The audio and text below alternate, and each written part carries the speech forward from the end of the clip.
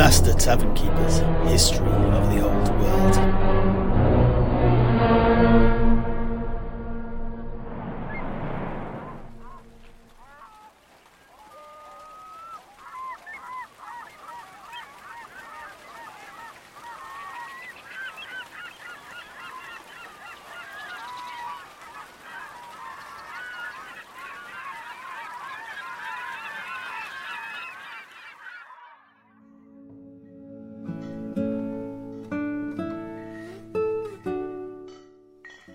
Och, well, you've piqued my interest with that comment, Master Tavern Keeper.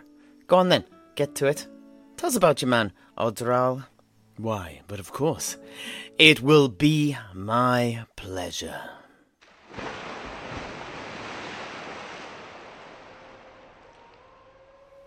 Odrall the Devout, much like Engla Brack was, before she became Matriarch of the Sea, that is, was a senior priest of Manann, albeit around 4 centuries ago.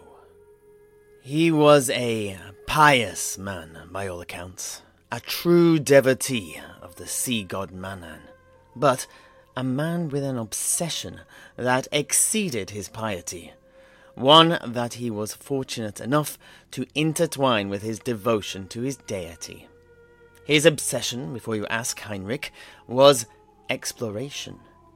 He wanted to explore and open up the vistas of our fated place for all of us here in the old world. Not only this, though.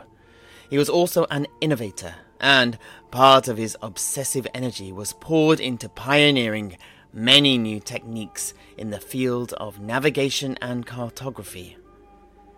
As a result of these 3 prongs to his trident, his achievements and legacy, both acknowledged and unacknowledged, stand tall in the annals of maritime history.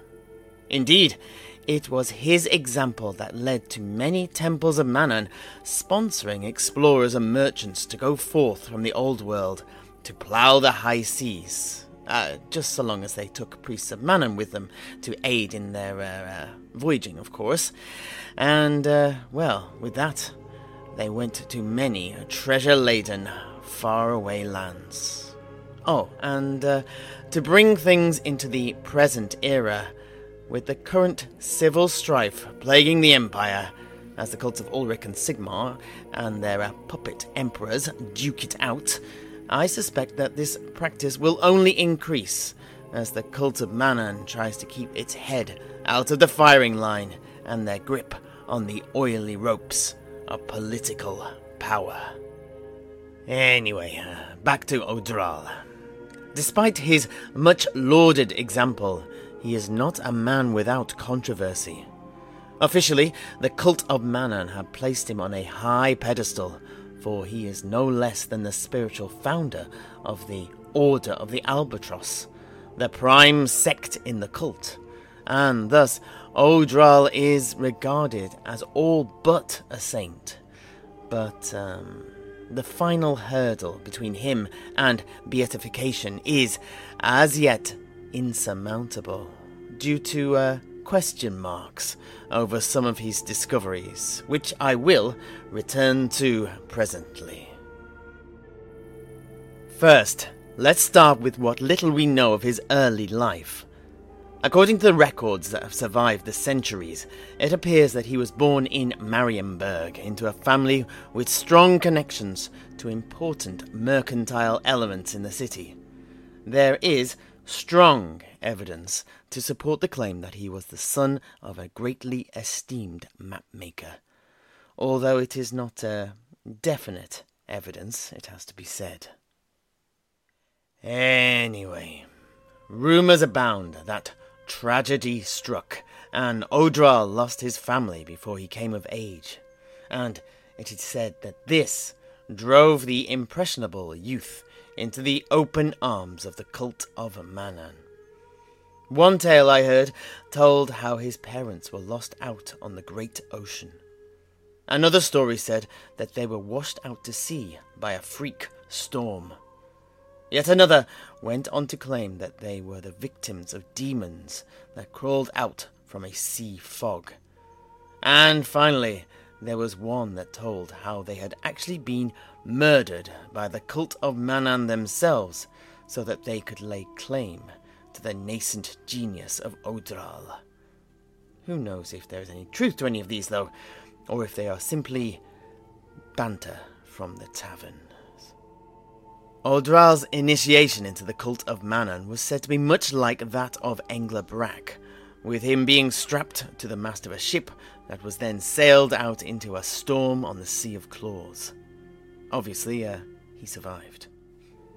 From this point on, he quickly rose through the hierarchy of the Temple of Manann in Marienburg to become their youngest senior cleric in their history.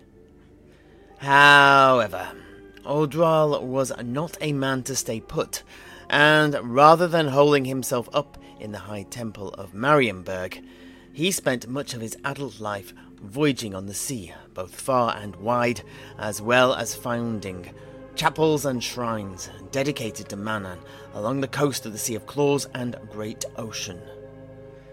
Engla herself actually spent part of her early years as a priestess taking a tour of these places of worship. Odrall was someone she greatly admired and respected, you see. She told me the following with regards what she found.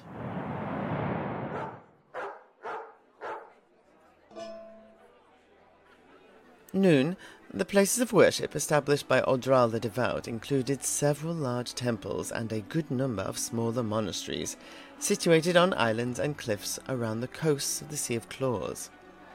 These are well documented, but not so well known are the small hermitages and grottos dedicated to him that can also be found. I was most surprised to find more than a few still occupied and immaculately maintained. That said, of course, just as many were abandoned and in ruins. As to the nature of all of these structures, Noon, I actually saw a wide variety of buildings, from plain wooden shacks to ornate edifices dedicated with pearls and coral. That said, they all had three things in common. Each possessed a statue to Manann, although the size and quality varied greatly. Each had a decent-sized gathering space, and, lastly, all were close to water, although admittedly none had anything as elaborate as the courtyard of the High Temple in Marienburg. You know the one that floods at high tide. Oh, and that reminds me, I think it was the attempts by the previous high priests of my own temple here in Altdorf to replicate this feat that has led to our rotting, mouldy catacombs. I do so hope the proposed plan to demolish the temple and rebuild it on Reichgott, an island situated in my beloved River Reich, about half a mile downstream from Altdorf, comes to fruition. If not, then I tell you both this: if I ever become matriarch of the sea, I will be sure that the temple does move. Begone to this rotting place. Noon, complaining aside, I did, however, encounter some other unusual places dedicated to Manann as I followed in the footsteps of Odrall. Most surprising of these were the floating temples. These were permanently moored to many coastal quays, and were almost exclusively ancient boats within which have been built shrines to our Lord. They were beacons to the faithful in some of the more inhospitable and inaccessible places on our coastlines, of course, as well as being lifelines to any ancient mariners in their dotage who were holed up in these near-forgotten harbours. Of course, I was surprised to find some that are still able to sail, and, in fact, slowly move up and down the coast, visiting ports and fishing villages that do not have established temples or shrines to Manann. Let me tell you, it is a cause for much celebration when one of these pulls into port. And so, suffice to say, Odrall was a man with itchy feet, or itchy sea legs, if you prefer. Och, that was probably lice. No, not literally. It's a euphemism in old Reichsspiel. It means he didn't like to stay put in one place. Oh, yeah. Much like my own father. My father was a rolling stone. Wherever he laid his helmet was his home. And when he died, all he left us was alone. Ah, but Heinrich, you're selling him a bit short there. For, insofar as I can tell, was he not also a mercenary and a vampire hunter? Oh, yeah, those are both true, but far from the whole picture. Oh, really? I think I'd like to hear more, though. Why don't you tell us a bit more about your father? And I tell you what, I'll sweeten the deal with a bottle of rum. Oh, yeah. Well, in that case... Ah, I'm not sure that's such a good idea. Accept, Messi, I'll stick in the mud. It'll be fine. I take full responsibility for young Heinrich here. Oh, why thank you, Master Alchemist. But I will not say a word until the Master Tavern Keeper here has finished telling us about this Odrall. There have been too many tangents in these stories already this evening. Ah, very true, and my apologies for all that. Well, in that case, Heinrich and Sedrik and the neophytes, I'd better crack on. Back to Odrall it is. So, despite Odrall being a priest belonging to the city of Marienburg, he spent much of his life at sea, as I said. In this capacity, he acted as both a missionary and a cartographer. He travelled from port to port, preaching to the simple folk whose livelihoods depended on the sea, Manann's realm, as well as mapping the treacherous sandbanks of the northern imperial coast, creating a valuable cartographic resource still used today by mariners, although, admittedly, some features of his maps have changed in the intervening 400 years.